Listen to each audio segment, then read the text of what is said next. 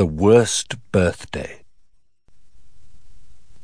Not for the first time, an argument had broken out over breakfast at number 4 Privet Drive. Mr. Vernon Dursley had been woken in the early hours of the morning by a loud hooting noise from his nephew Harry's room. "Third time this week!" he roared across the table. "If you can't control that owl, it'll have to go." Harry tried, yet again, to explain. "She's bored," he said. "She's used to flying around outside. If I could just let her out at night."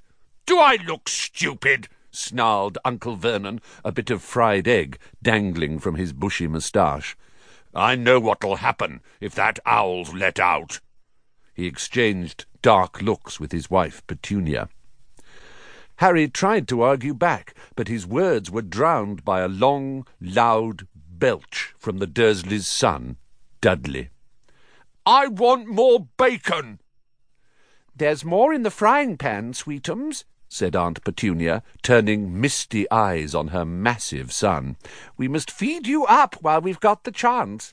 I don't like the sound of that school food." "Nonsense, Petunia. I never went hungry when I was at Smeltings," said Uncle Vernon heartily. "Dudley gets enough, don't you, son?"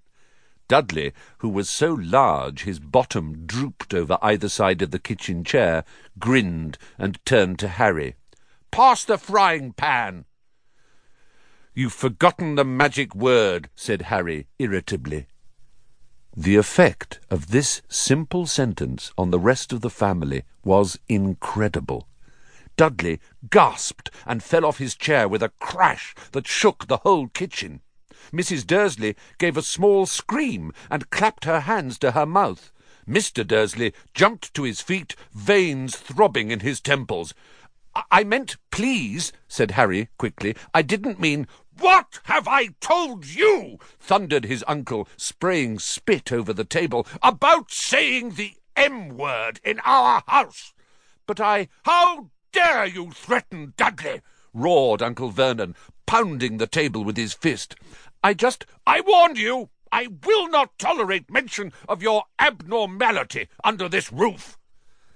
Harry stared from his purple-faced uncle to his pale aunt, who was trying to heave Dudley to his feet. "All right," said Harry. "All right." Uncle Vernon sat back down, breathing like a winded rhinoceros, and watching Harry closely out of the corners of his small, sharp eyes. Ever since Harry had come home for the summer holidays, Uncle Vernon had been treating him like a bomb that might go off at any moment, because Harry wasn't a normal boy. As a matter of fact, he was as not normal as it is possible to be. Harry Potter was a wizard fresh from his first year at Hogwarts School of Witchcraft and Wizardry. And if the Dursleys were unhappy to have him back for the holidays, it was nothing to how Harry felt. He missed Hogwarts so much, it was like having a constant stomachache. He missed the castle with its secret passageways and ghosts, his lessons, though perhaps not Snape, the potions master, the post arriving by owl, eating banquets in the Great Hall, sleeping in his 4-poster bed in the Tower dormitory, visiting the gamekeeper, Hagrid, in his cabin in the grounds next to the Forbidden Forest, and especially Quidditch, the most popular sport in the wizarding world. 6 tall goalposts, 4 flying balls, and 14 players on broomsticks. All Harry's spellbooks, his wand, robes, cauldron, and top-of-the-range Nimbus 2000 broomstick had been locked in a cupboard under the stairs by Uncle Vernon the instant Harry had come home. What did the Dursleys care if Harry lost his place on the house Quidditch team because he hadn't practised all summer?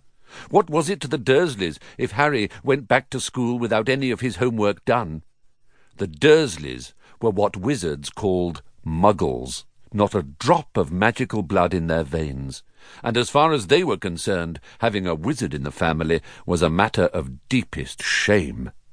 Uncle Vernon had even padlocked Harry's owl, Hedwig, inside her cage to stop her carrying messages to anyone in the wizarding world.